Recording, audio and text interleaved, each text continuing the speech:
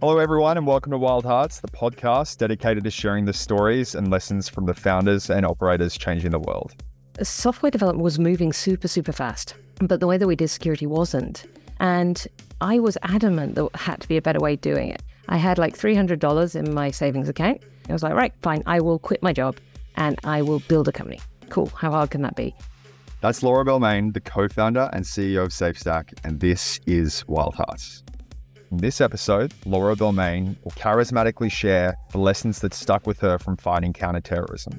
Our storytelling has fueled an incredible community and a bottoms-up cybersecurity go-to-market motion. Our large language models are evolving the cybersecurity landscape. How companies of all scales can win customers by ensuring their cybersecurity is in check, and so much more. And just so you have some context heading into this, SafeStack is an epic New Zealand cybersecurity platform that weaves the essentials of cybersecurity through the software development cycle. With that, let's dive in.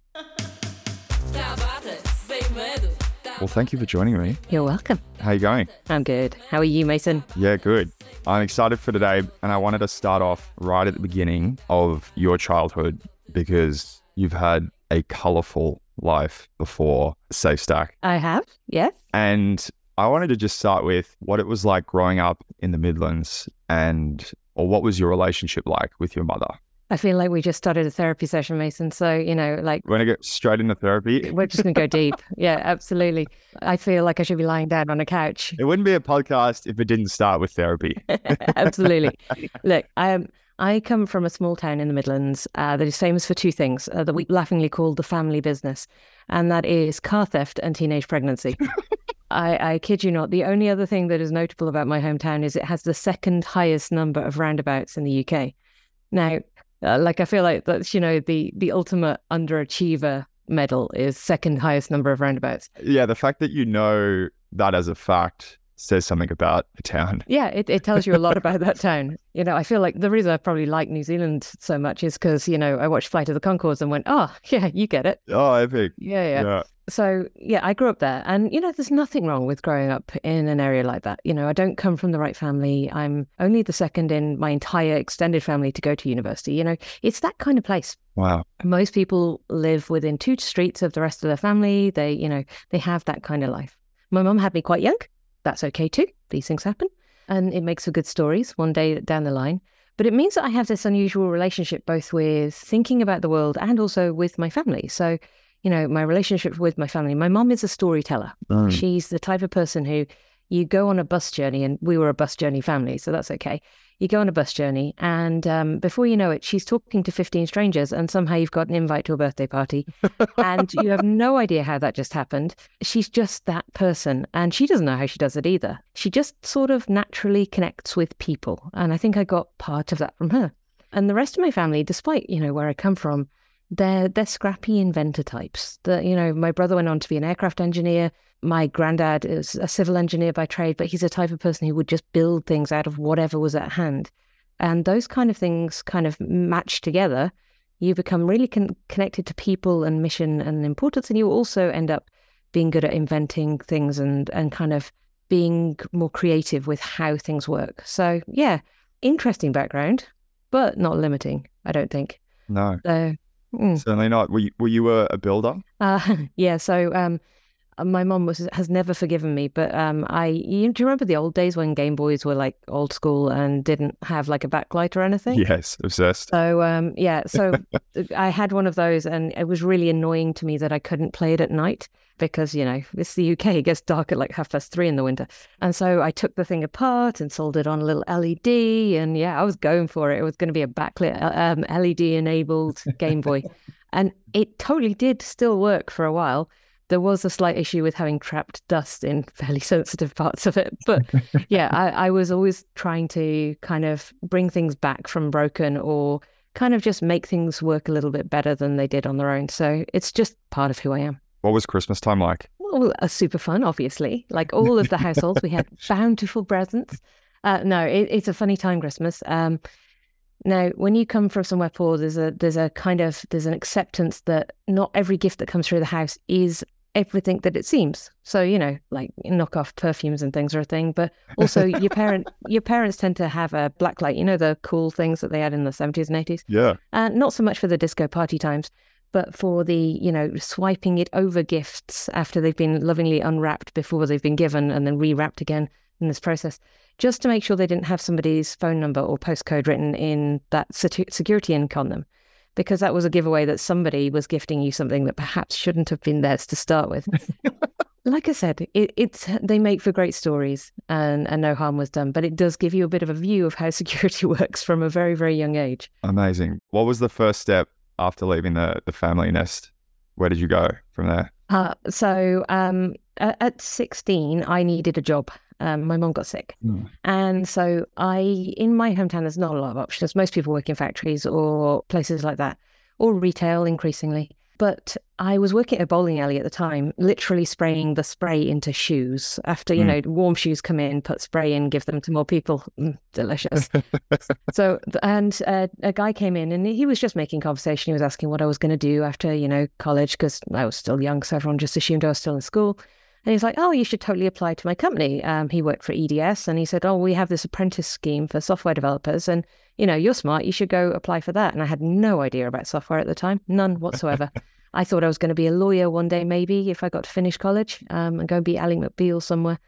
And so I went and applied and they made me solve puzzles for an hour, which seemed like the most fun way to spend a job interview. And next thing I knew, I was the youngest COBOL apprentice that they'd had at the Inland Revenue in the UK. Gosh, COBOL. COBOL, yeah. Oh, I see. Yeah, like the original Grace Hopper vintage language, which was vintage even when I started out in it. So, I spent 4.5 years at the start of my career writing software, doing testing and doing environment support for Inland Revenue big payment systems. So it was a pretty cool place to start. Amazing place to start. And how did you find yourself fighting cases in counterterrorism? So from there, I decided, I got to that point where, I'd been working long enough and I was, leading a small group of people, but I didn't have a degree. And back then, it definitely mattered that I didn't have a degree. I was massively underpaid compared to everyone else I knew. And so I was like, okay, cool. I saved up enough money and I'd done my qualifications in night school. So I went off to university and I studied artificial intelligence and robotics before that was a job you could actually have. Wow. Which was not my best planning. How did you even source that as a path? I just read through the prospectuses for universities. I was like, that sounds nerdy. Cool. Let's do that.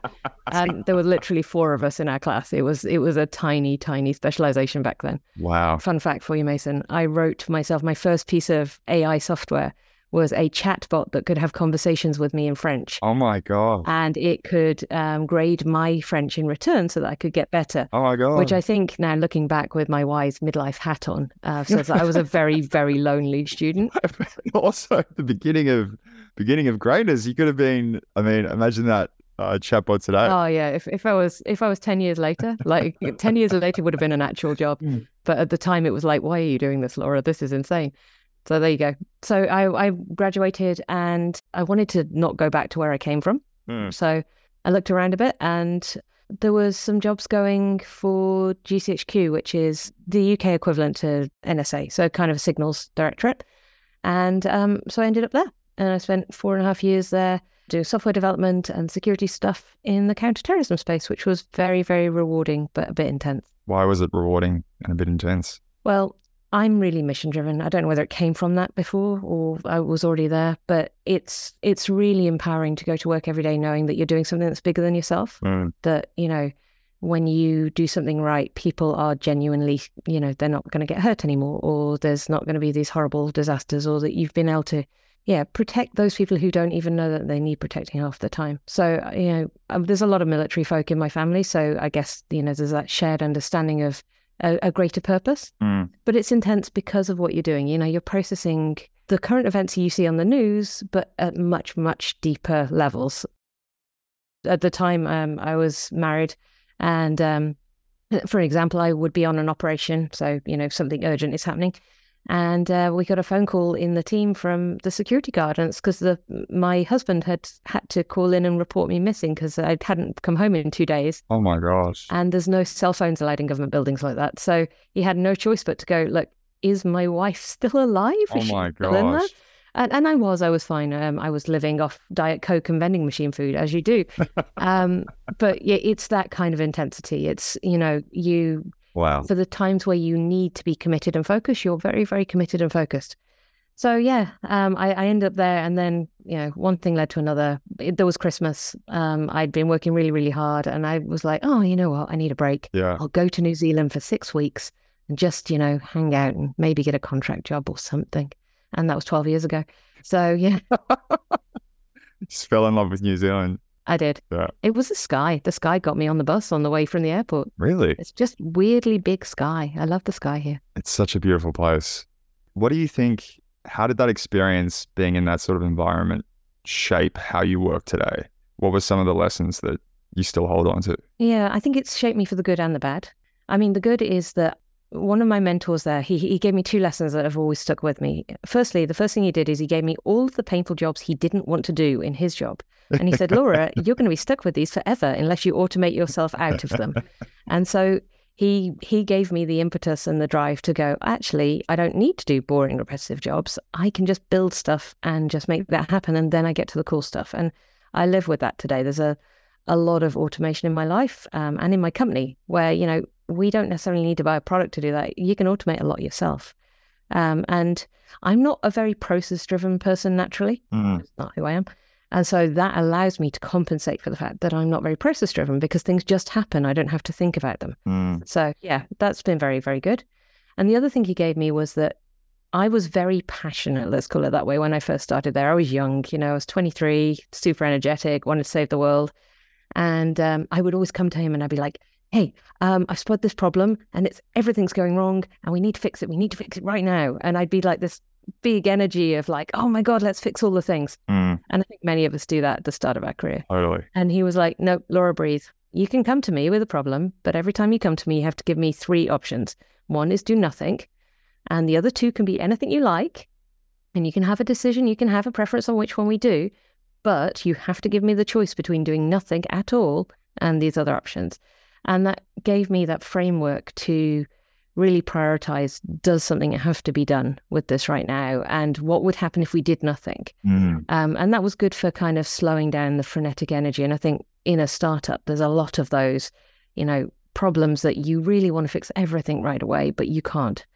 And you have to focus. So it's a framework I still use now with me and my team. I think on the negative side, when you're surrounded by military folk or where you're that mission focused, you get used to your interactions being very direct. And it's not you're not being mean. You're never being mean. But you don't waste time on the small talk and on the fluff around the edges. And so folks who've not been around that will find it very jarring. So when I'm in like full leader mode, particularly in a crisis, yeah, it will be very fast-paced decisions, very direct questions. And it comes from a place of absolute trust and absolute love. But it's just that focus that you get used to in those environments because you don't have hours to waste on like pleasantries and all those kind of things. And so people who have come from elsewhere, it takes a little while to get into that with me. And it's something that I've softened with time, but it still catches me out every now and again. And what was the point where you decided to just stay in New Zealand? Well, I had a kid. So, gotcha. The 10-year-old came along. Well, she's 10 now. She wasn't then. Yeah. That would have been weird. And so I had Lily and I'd been working a few jobs, around the place, penetration testing and for KPMG and consultancies, that kind of thing. And yeah, I stopped feeling like anywhere else could be home. And there's something about the Kiwi attitude, something about being here that makes me better. In the UK, right? If you've got an idea, your friends will take you to the pub and they'll buy you a pint and they'll say, here's 10 reasons why your thing will fail. And they mean it with love, but it's quite cynical. In New Zealand, the people will take you to the pub and they'll buy you a drink and they'll go, yeah, this is crazy, but here's 10 things I can do to help you right now. Here's some connections I can make for you. Love that. And that shift. Love that. Yeah, that shift is so fundamental. It's fundamental to our ability to grow businesses because we don't start from a point of being told we're going to fail. We are a community of people who are willing to share our connections, our knowledge, our time, our energy, just to see if it does work, even if, the likelihood is low. Gosh, that is so uplifting to hear. But why do you think that's part of the Kiwi gene? I don't know. Maybe it's that we're a small island in the middle of nowhere. Yeah. If you look at our frogs and our birds, they're not really messing around. They've kind of evolved in their own path. And, our birds aren't flying because they don't need to. And our frogs aren't becoming tadpoles because they don't need to run away from predators either. So, we're actually kind of a kind-hearted sort of gentle place with not many threats. And also we're a pioneer place. So while we have a very, very complex history, and I'm not going to undermine that at all, many of the folks who are second or third generation, whose families came here, at various times of unrest all around the world, they came here into a really hostile place and they just got stuff done. Not going to argue whether there's goods and bads and a lot of terrible things, but that spirit of, oh my goodness, I'm in the middle of Christchurch and there's no actual town here and it's cold. How do I survive? Has somehow morphed into what we see now as, the ability to grow businesses and to do new initiatives. What did you learn about criminals during your time fighting them? Oh, what do you want to know? What motivates them? That's easy. What's the harder question then? Well, see, it's a human problem. Crime isn't about, there's no people who are inherently criminal and not. It's all about motivation and ability to reach your motivations in the world. For every person, I truly believe that every person on the planet, there is a motivation strong enough that would get them to break the law. And for many people, that motivation will be financial.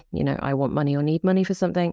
Political. Now, don't get me wrong, political isn't necessarily, liberal versus Democrat, whatever. It's not about political parties. It could be that I am mortally offended by the idea of black jerseys. And therefore, any person like you, Mason, who's wearing a black jersey right now, fundamentally offends every part of my being. And I am so moved by this hatred that I would act on it. That's what political motivation is. It's nothing to do with logic. It's all about the heart. And then we've got revenge, and that can be personal, or it could be, somebody denied my insurance claim and I feel the need to lash out backwards. And then there's ego. We live in the age of social media where we get kudos and likes and a dopamine hit by being acknowledged. And so, people do crime just to get acknowledged a lot of the time. So, motivation has never changed. Humans have always had those things. We've just changed the technologies and the approaches we take to do the crime. I guess in that backdrop, why did you start SafeStack? What led you to starting that business? Oh, well, I'm not going to tell you like the fake glossy story because that's just rubbish. In all honesty, SafeStack started on a Thursday afternoon because I had a job and my firstborn was 10 months old. I was in a full-time job and I was really miserable. And I was like, look, I can't just keep doing this. Maybe, my internal barometer for how many stressful days I could have was like zero. I had no tolerance for anything. I was like, right, fine. I will quit my job and I will build a company. Cool. How hard can that be? I had like $300 in my savings account. And I literally wheeled my wheelie chair from home down Queen Street in Auckland to the roughest shared space I have ever seen in my life. It was literal pallet desks made out of those pallets that the shipping companies use. It hadn't even been shaved or like sanded. And you had to put a plastic sheet over your desk at night because the dust from the exposed ceiling would cover your computer and stuff in muck. It was really awesome. Wonderful. Super good. And so my idea with it was, though, that I was frustrated because I was frustrated that software development was moving super, super fast. But the way that we did security wasn't. Now, this was 2014, so almost 10 years ago now. And I was adamant there had to be a better way of doing it. And so I did. I spent 5 years as a consultant developing the ways that you would do that. It later became known as DevSecOps. I'm not saying I invented that. I was just in the early movement. Wrote a book as part of that called Agile Application Security. And then in 2020, COVID hit. And we all had a bit of a rest and stay at home. And me and my co-founder, Erica, we were both consultants in the business at the time. And we were like, what should we do? We could just, do the old kind of Shaun of the Dead type of thing, go to the Winchester, have a pint, wait for it to all blow over. But instead we were like, you know what? What's always frustrated us is that the only companies that could work with us were wealthy companies who could afford expensive consultants. What if we could turn what we do and what we're able to do inside dev teams consistently around the world into education that would allow any size dev team to do that for themselves? And so that was the April 2020, and we had it in market in October, and now we're 2.5 years in. All right. I know you love puzzles. So how did you think about solving that puzzle and bringing that product to market? What did you learn? Oh, I learned so many things. We lovingly refer to our initial product as the Frankenstein product. So when you're like me and you're a bit of a scrappy hustler and you kind of, you're from a family of just people who throw things together, that's what you do. You don't try and custom engineer the whole platform from scratch. You throw together bits of third-party systems and you make a thing work. And it worked. I wouldn't say it was scalable or particularly long-term reliable, but it got the job done. And the other things we learned was quite, and I know people say it's a cliche and people say it all the time, building the thing is not the hard part. It's then getting people to come. And yeah, the transition for me from being a very deep tech security nerd to then sitting into the CEO role and then having to think about sales and marketing, and that was brutal. That was a brutal transition. It still challenges me today because, you never get to just do the same thing every time. You've got to keep pushing those skills, keep scaling up. So yeah, lots and lots of lessons, but I don't regret it. I don't regret the bumps and the mishaps. It was a really great way to get something done very quickly and prove that there was value in what we were doing. What was that first moment of value to you? First paying customers. Yeah. What were they saying? Well, it wasn't difficult to explain to them. So a lot of folks, outside of the security space, outside of the software space, they kind of like, well, why does this even need to exist?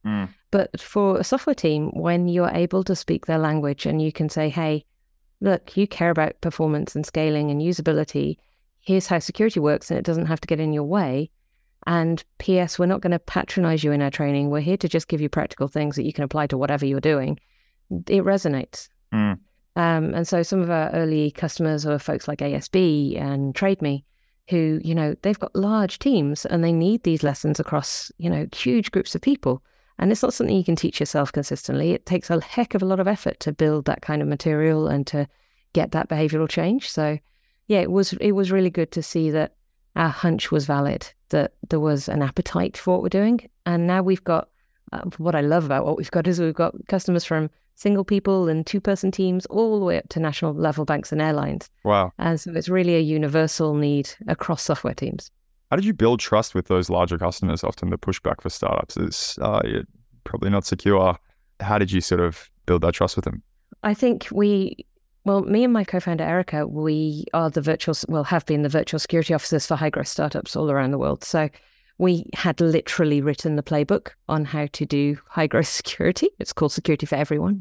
My mom is very proud that it exists in the world. So we already had the playbooks. We already had the policies and all of the things that people care about that, actually they're more for governance and things than anything else. But more than that, we had a really skeptical eye. So when we're building things, we're there asking the questions straight off. So when, you're doing your due diligence with a customer and they're like, explain X, Y, and Z to me, that's easy for us. We've been doing that a while. It's not to say that we over-engineered security to start with. A lot of our security is, as it would be in a young company, it's more custom or improvised or flexible than it would need to be in an enterprise. But we had a head start because of who we were as people. And what do you think are the points of conviction that developers need to see to value security in their workflow? So security is all about respect. Whether it works or not is a respect problem, nothing else. So every time we try and put security into a developer's world, we are causing friction. We are interrupting part of a creative process. So an engineer's job is to go and solve a problem in the world. And security's job is to remove risk, and that can sometimes mean slowing down creative processes. So when we can show an engineering team that we can put security in a way that understands and respects what they're already doing and doesn't cause friction unless that friction is really justified, then there's a respect in that decision, and there's a respect that they can then understand because it's been articulated to them. So it's not about saying, hey, your code is ugly, developer team, you should feel bad, now you do this. It's about saying, okay, I get your world. Let's tweak in a little way. Here's the repercussions of this, and this is why it's worthwhile. And from what you've seen, what are some of the ways that organizations can be best protected? Do you think the root starts with the builders inside those teams? The builders have a really important job. I literally build a company around that. But there's also an acknowledgement that there's a role all of us have to play at every role in the organization. And your most powerful voice in security isn't necessarily your engineers, it's probably your board, it's probably your investors. Now, they don't always understand they have that power. So if you are listening and you are an investor, you have great power, please use it. If they say you should make time for security, it ripples down. If they say, actually, this isn't important to us right now, that ripples down too. So those comments, even if made in jest or, casually in a conversation, matter. So, the first thing we can do is really understand the power of those words from those executives and those investor levels. The next thing we can do is understand that our brains are rubbish and are genuinely trying to stop us doing good security. And that's all of us. So your brain loves dopamine, right? And dopamine comes from novel challenges and things it hasn't seen before. It does not come from doing the really boring, unsexy basics of security, like choosing good passwords, remembering to let your device update itself. And that's why they say, 80% of cyber incidents come from solvable, unsexy problems.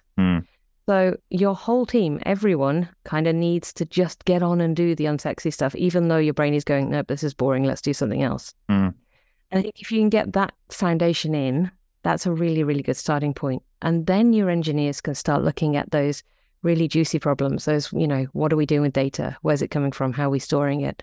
What code are we writing? And what's it look like? But we need a foundation first. And if I'm a developer and I've just been onboarded to SafeStack, what are some of the first things that I'll be learning? Well, it all depends on your level. We have learning paths, which is like the idea that whether you're junior or senior, or whether you're a tester or a developer or an architect, there are different things you're going to want to learn. So the nice thing is you can kind of pick your pathway through.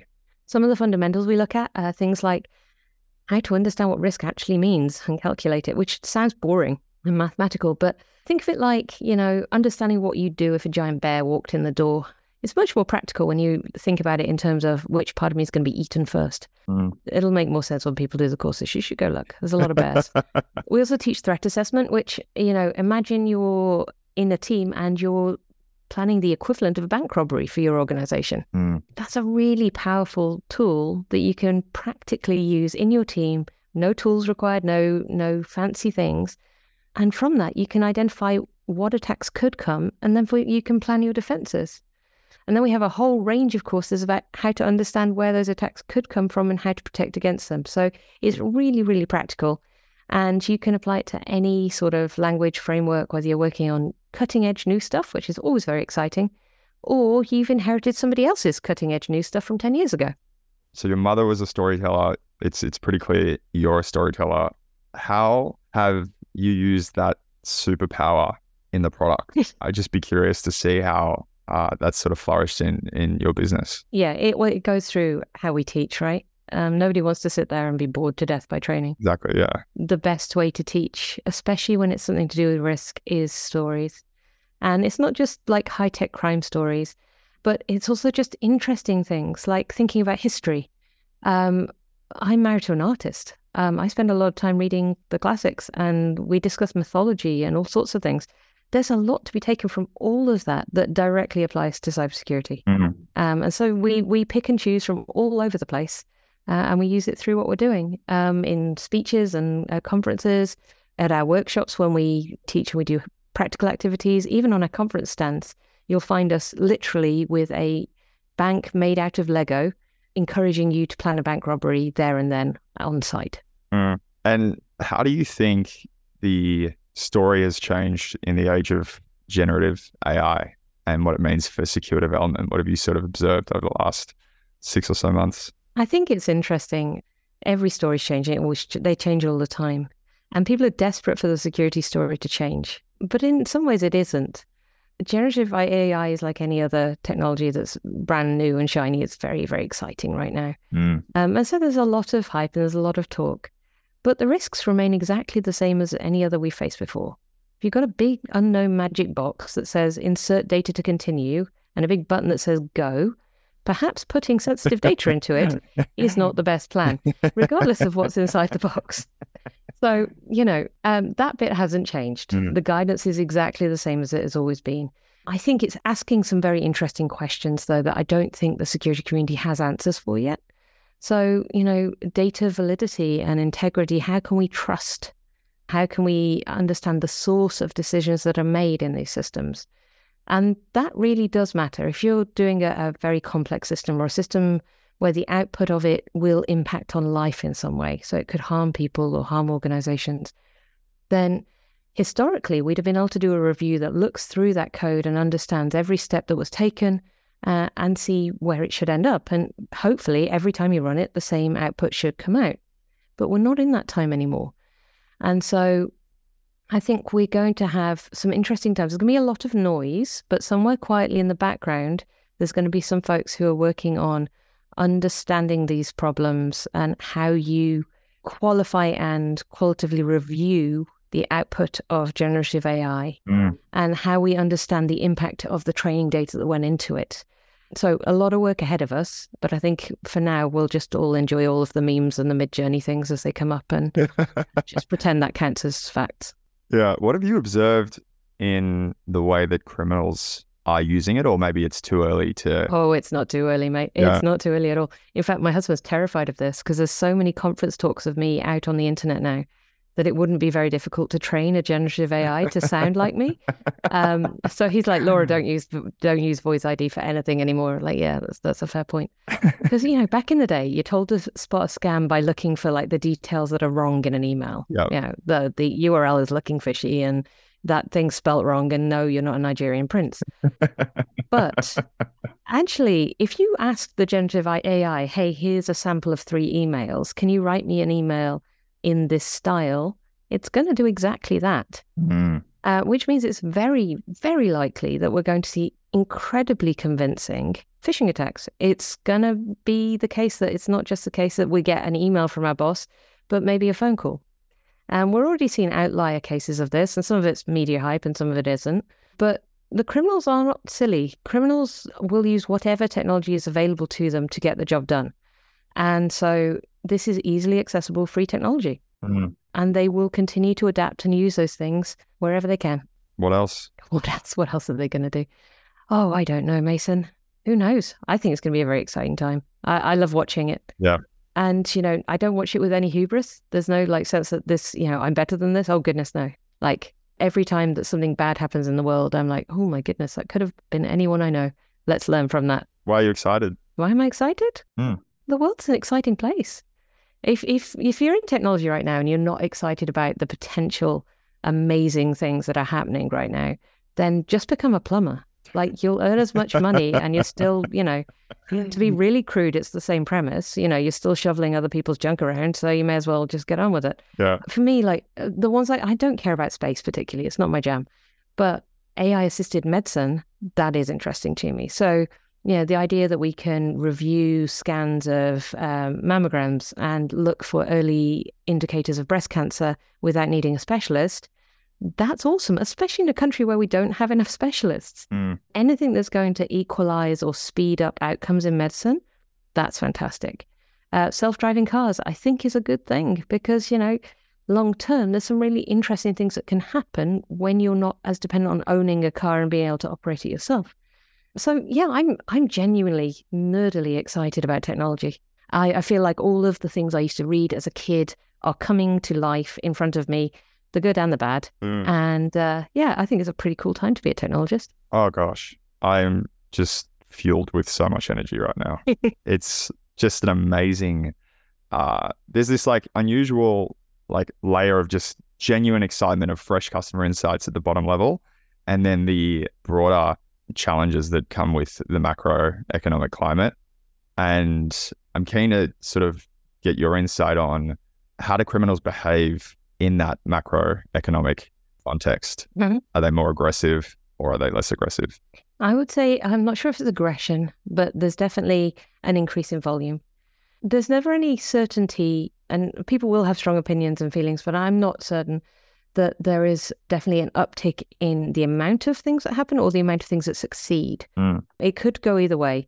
And what I mean by that is they're taking advantage of a change in psychology. They're taking advantage of the fact that people are struggling, that they're distracted, that there are other things going on. And so that could mean they're attacking more. It could just mean we're more susceptible to falling for things at this point. there's about 8 psychological traits that they're very well documented, both in marketing, ironically, and in social engineering, which is what penetration testers call marketing. And so social engineering is essentially lying, cheating, and stealing human to human. And there's 8 principles that you use in a con or in a scam that can influence a person's behavior and get them to comply with you. They range from things like authority to reciprocity. So, if I give you something, you're more likely to give me something back because of that weird, relationship we sort of form with each other without realizing it. So there's these 8 principles. And what we see is in times of crisis, authority, scarcity, these kind of influencers really work really well. So people will have more hope that, maybe I'll win Lotto this month. Maybe someone will give me a tax refund because it'll make a big difference to me right now. So that little bit of skepticism that you might have on a normal day erodes a little bit. So yeah, they're going to take advantage. They will take advantage of any current affairs that are going on. They'll take advantage if you happen to be in the press. You happen to be there. I was having a lovely chat yesterday with a gentleman from a Kiwi SaaS company who they were attacked just to make money off the SMSs that are sent in their app. So it had nothing to do with their platform at all. It had to do with the fact the attacker had figured out they could make a fraction of a percent of an amount off every SMS that was sent from this app. And so off they went and sent a lot of SMSs. All right. So it's creativity that's bred from circumstance and then increased effectiveness that comes from our own state in these hard times. What I've observed is that some of the events that we've spoken about are just driving cyber as a mission critical requirement to now close a customer. And this is sort of happening at all levels. What would your advice be to startups now with this increased level of, I guess, priority and what they need to build into their product to, I guess, arrive at that point where they can actually be bought from customers at different sizes? Yeah. Well, in the words of Douglas Adams, don't panic. So while it is increasingly important, it doesn't mean that you have to go and hire a person right now. In fact, that might be the worst thing you could do in these times, is to go and hire a really expensive person in a very big niche like security. Those people are not cheap and they're not easy to find. And unless you're at the right stage, they're not going to have enough to do. There is a really great checklist. I'll share some link with you. Mason, you can put it in the notes. That'd be awesome. It's called the SaaS CTO security checklist. And by stage of organization, so all the way from angel all the way through to Series D, there are a list of the basic controls that you want to have in place in your organization at each stage that are sort of relative to where you are. So that's your foundation starting point. And 90% of those you can do yourself. No expensive consultants are required. Just tick off one a week, get through them.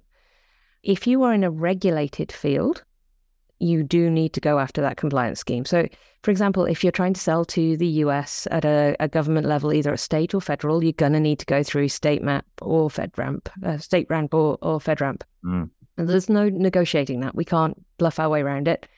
So be prepared for that. Get the standards, make sure you understand them.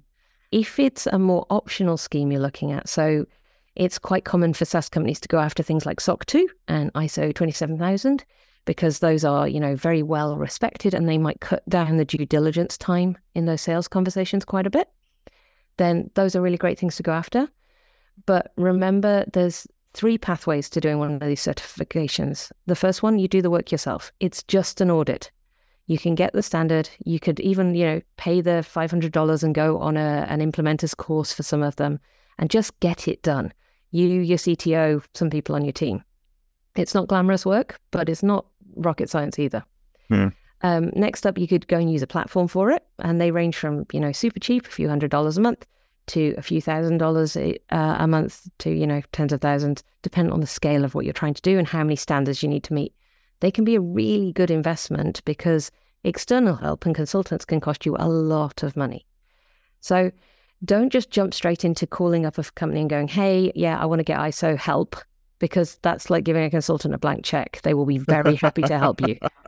So if you can either do some of the work yourself or use one of these platforms, I have no commercial interest in any of those platforms, then you are able to, when you do need that external help, be very specific on the help you need.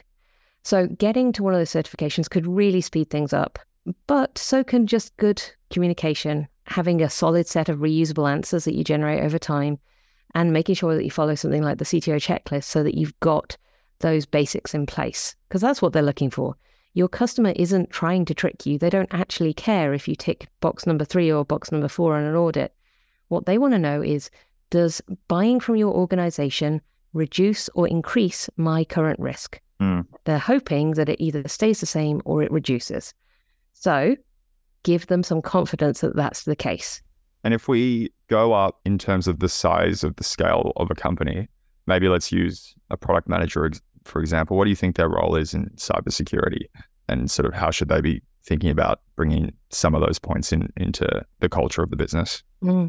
Well, so product managers are really interesting, and we never ever talk to them in security. We're terrible humans. But they're interesting because they are an incredible force of power inside the direction of the product. You know, they see the business side, they see the development side, they see the roadmap, they see the near term and the long term. Now, there is a trend, an increasing trend, where customers are expecting security to be built into your products. You know, and that could be SSO, that could be this, that, or the other. You need to anticipate that expectation. It is no longer something that you can put in later and, you know, charge a bit more for. There's a big push for that just being included by default. So have a look around at what the market is doing with the baseline expectations of security. Now, your customer is never going to come to you on day one and say, hey, I'm here because you do SSO. They're here because of your other product features, because of what you do. But they tangentially expect the security to be there, even if they don't mention it. And then they're disappointed, weirdly, later when that expectation is not met. So I would find, for whatever industry you're in, what are the expected minimums for product security? And then, you know, incentivize putting them through your products. Now, they're not going to earn you more money most of the time, but they can be the difference between whether you're selected or not. They can be the difference between whether they buy 1 or 2 seats and that, or whether they bring on the whole enterprise. So rather than looking at, can we charge more for this, or are we going to, you know, sell more directly because of it? Just think of it as table stakes now. That's what we have to do. And also, don't be afraid, product folk, to have a chat with some security folk and get a bit of education, because it can really help you understand the decisions you make in product and how they can impact the overall security, which might change your decision in the end. What would your advice? So in the backdrop, you've built a wonderful community and you've totally used that to the company's advantage. One of the areas of friction for security startups is getting to market and I guess building that trust with those larger businesses in particular. But I guess I'd love to learn more about your go-to-market approach. I know that you're still learning, but any insights that you can share? Sure. I'd love to learn your view on that. Oh, we screwed up so many times. There's lots to share. So when we first started out, when you say security, everyone thinks like security is one thing, but it's kind of like saying I'm going to move to Europe. It's a huge space, and each little bit of it has its own sort of like temperament and culture and category conventions. And we're in the AppSec space. When we first started out, we were alongside, we did an accelerator. We, met with peers who were also building new companies, and nobody else was in AppSec. So we kind of just thought we were like everyone else. And so we started trying to sell to the CISO, and we started with like a really heavy sales-led approach and outbound. And we did, I think we were doing like 400 outbound calls a month and getting 0 meetings. Like nothing was working. It was an absolute mess. And then we realized that wasn't our buyer at all. We're unusual for a security company that our buyer is actually normally the VP engineering or CTO. And they don't want to be sold to. In fact, they're mildly allergic. They also don't want to be explicitly marketed to. And if there's any engineers listening, or you've got engineering teams, go ask them. They are absolutely very, very opinionated about this, and that's good. And what I realized was that to sell to people who were essentially just like me, I needed to sell to people like me, and I wouldn't pick up a cold call, and I don't care about your marketing emails, as pretty as they are. What we needed to be was authentically in the community, sharing value with no strings attached. We needed to give people the chance to explore the product in a way that they could do their research before they came to talk to someone. We needed to be transparent with our pricing. Now, a lot of those things are faux pas in security. If you look at the rest of the industry, there's a heck of a lot of like, please contact sales to continue motions in place. But by doing that, we created a trust that I think is really, really essential for our growth. So we have, a freemium plan. We do that for two reasons. Firstly, teeny tiny companies, the series, so let's call them the angel companies at this point, the teeny tiny scrappy little 3 people things, they need to do security too, and they've got no budget. Trying to sell to them is just, that's silly. Don't do that. So give them the free version, give them just some essentials. They can get started, and that goodwill and that standing, it cultivates with them. They grow with it. And so as they grow, our hope is that they will grow into us. We have an individual plan, which allows those individuals who are super motivated to go do their thing. And then the way that we follow on with this, so it's a PLG motion, by all respects, is that our primary channels for marketing are things like podcasts, are conferences, are the interactions that have very high contact with people. So you're intentionally putting yourself somewhere where they can argue with you because they've got feelings and opinions and they want to be heard, and that's part of their buying process. So yeah, that's where we're on our journey so far. It's hard, and every country has its own culture with doing this, so there's a lot to learn. But it's quite freeing now that we are able to say, hey, we don't need to behave like the playbook security company. We can just be the company we need to be to get to our particular audience. Love that. Thank you for that advice. What have you learned in the way that decisions are being made within companies about cybersecurity? You mentioned that it's sort of shifting from the CISO to the head of engineering. Tell me more. So it's interesting. So I wouldn't say your cyber decisions are shifting, but in the case of AppSec, there is an interesting move going on. So the software development community is trying to own that space more because they have the most impact on it. They have the most to gain and the most to lose by it going wrong. But historically, the CISO and the engineering teams don't know each other. They don't play well together. They don't speak the same language. And so when we sell particularly to larger organizations, while we might be dealing primarily with the engineering team, we'll probably also bring in the CISO just as kind of a gesture to say, hey, do you know your engineers are doing this? And this is super exciting, and you might want to help them with the budget thing because, if you go to a CISO and ask them how many times their devs have come to them and said, hey, I want budget for a security thing, it's close to nothing. But if we can go to the CISO and go, hey, your devs are actively, by their own choice, coming and doing some security, you might want to get onto that, they are super happy. Yeah. So in a way, we're kind of building some cultural bridges going on there.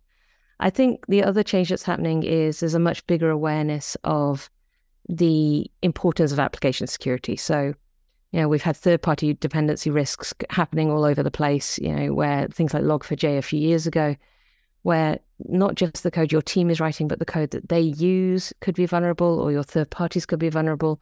And that's shifting that focus to more of a, well, what are we built from? Where is our exposure really? And that's a big move for security. There's a lot for them to unpack there. Totally. Yeah, I've observed a world where people are integrating with so many different applications and synthesizing information between and talking with each other. And I don't know if you have anything to add onto that with how that impacts, I guess, the risk level or the exposure to risk, and if there's anything companies can do at the beginning, because often that's forgotten and assumed. Absolutely. We very tongue-in-cheek use a puppy analogy for this. So every piece of software you get in is like getting a new puppy, and it's really fun and it's really exciting, and they can do new tricks and everyone is going to be super happy. But every puppy comes with the responsibility of looking after it and cleaning up after it, feeding it. And so every single third-party technology you bring in is another puppy. And it's fun when there's one or two, and when there's 40 of them, you're going to have a mess. And you've got to think through how you manage that in a scalable way. It's not saying don't use them. It's saying make good decisions as to when you pull something in. Be prepared to say no, even if it is a shiny new technology. If the risk is there, just say no to it. Do something else. And then once you have it, you have to keep reviewing and see if that risk has changed. Because a lot changes in software every single day. And if we make a decision and then 2 years later we haven't revisited it, it may not be the same outcome as we would have expected 2 years previously. If we cast our minds to 2033 and we're all cyborgs, cool. What's SafeStack's impact in that world, and how do you see the business in that 10-year dream? Oh, there's investors listening to this because they're going to hate this answer. Hello, investor types. Come talk to me. You're going to have feelings and opinions. I don't believe in 2033 people will know that SafeStack as a company is a thing. I don't think that's the important thing. We're not building a legacy company. We're not building Microsoft. But SafeStack will be a huge impact. So when you get a recipe book from a family member, just going to the last analogy, why not? Let's do it. And halfway down that favorite recipe to make, your favorite cake, there's an instruction scribbled out and somewhere it says add more sugar here. Yeah. That's what security is. Security is the amendment to a recipe that helps make something even more incredible. So at the moment, we're already in 1,700 organizations in 79 countries. We're 2 years in. There are 30 million software developers in the world right now. And what if we could convince every one of them to do 1 hour of security every 2 weeks and make security that little pencil note in whatever amazing technology they're building? That's what I want for us. That helpful kitchen hand. And it's a very gentle, it's a very subtle market penetration, but it is an extensive global one. Awesome. On that, thank you so much for your time. That was an amazing hour well spent. You're quite welcome. I had fun. Thank you so much for tuning into this episode. If you left with more energy than when you started, we'd be super grateful if you liked or subscribed, left a review, even shared it with a friend. In case you want to keep in touch, share feedback, or even a pitch deck, I'll leave my Blink card in the show notes for you to get in touch. Thank you so much for listening once again, and we'll see you in a couple of weeks. Godspeed.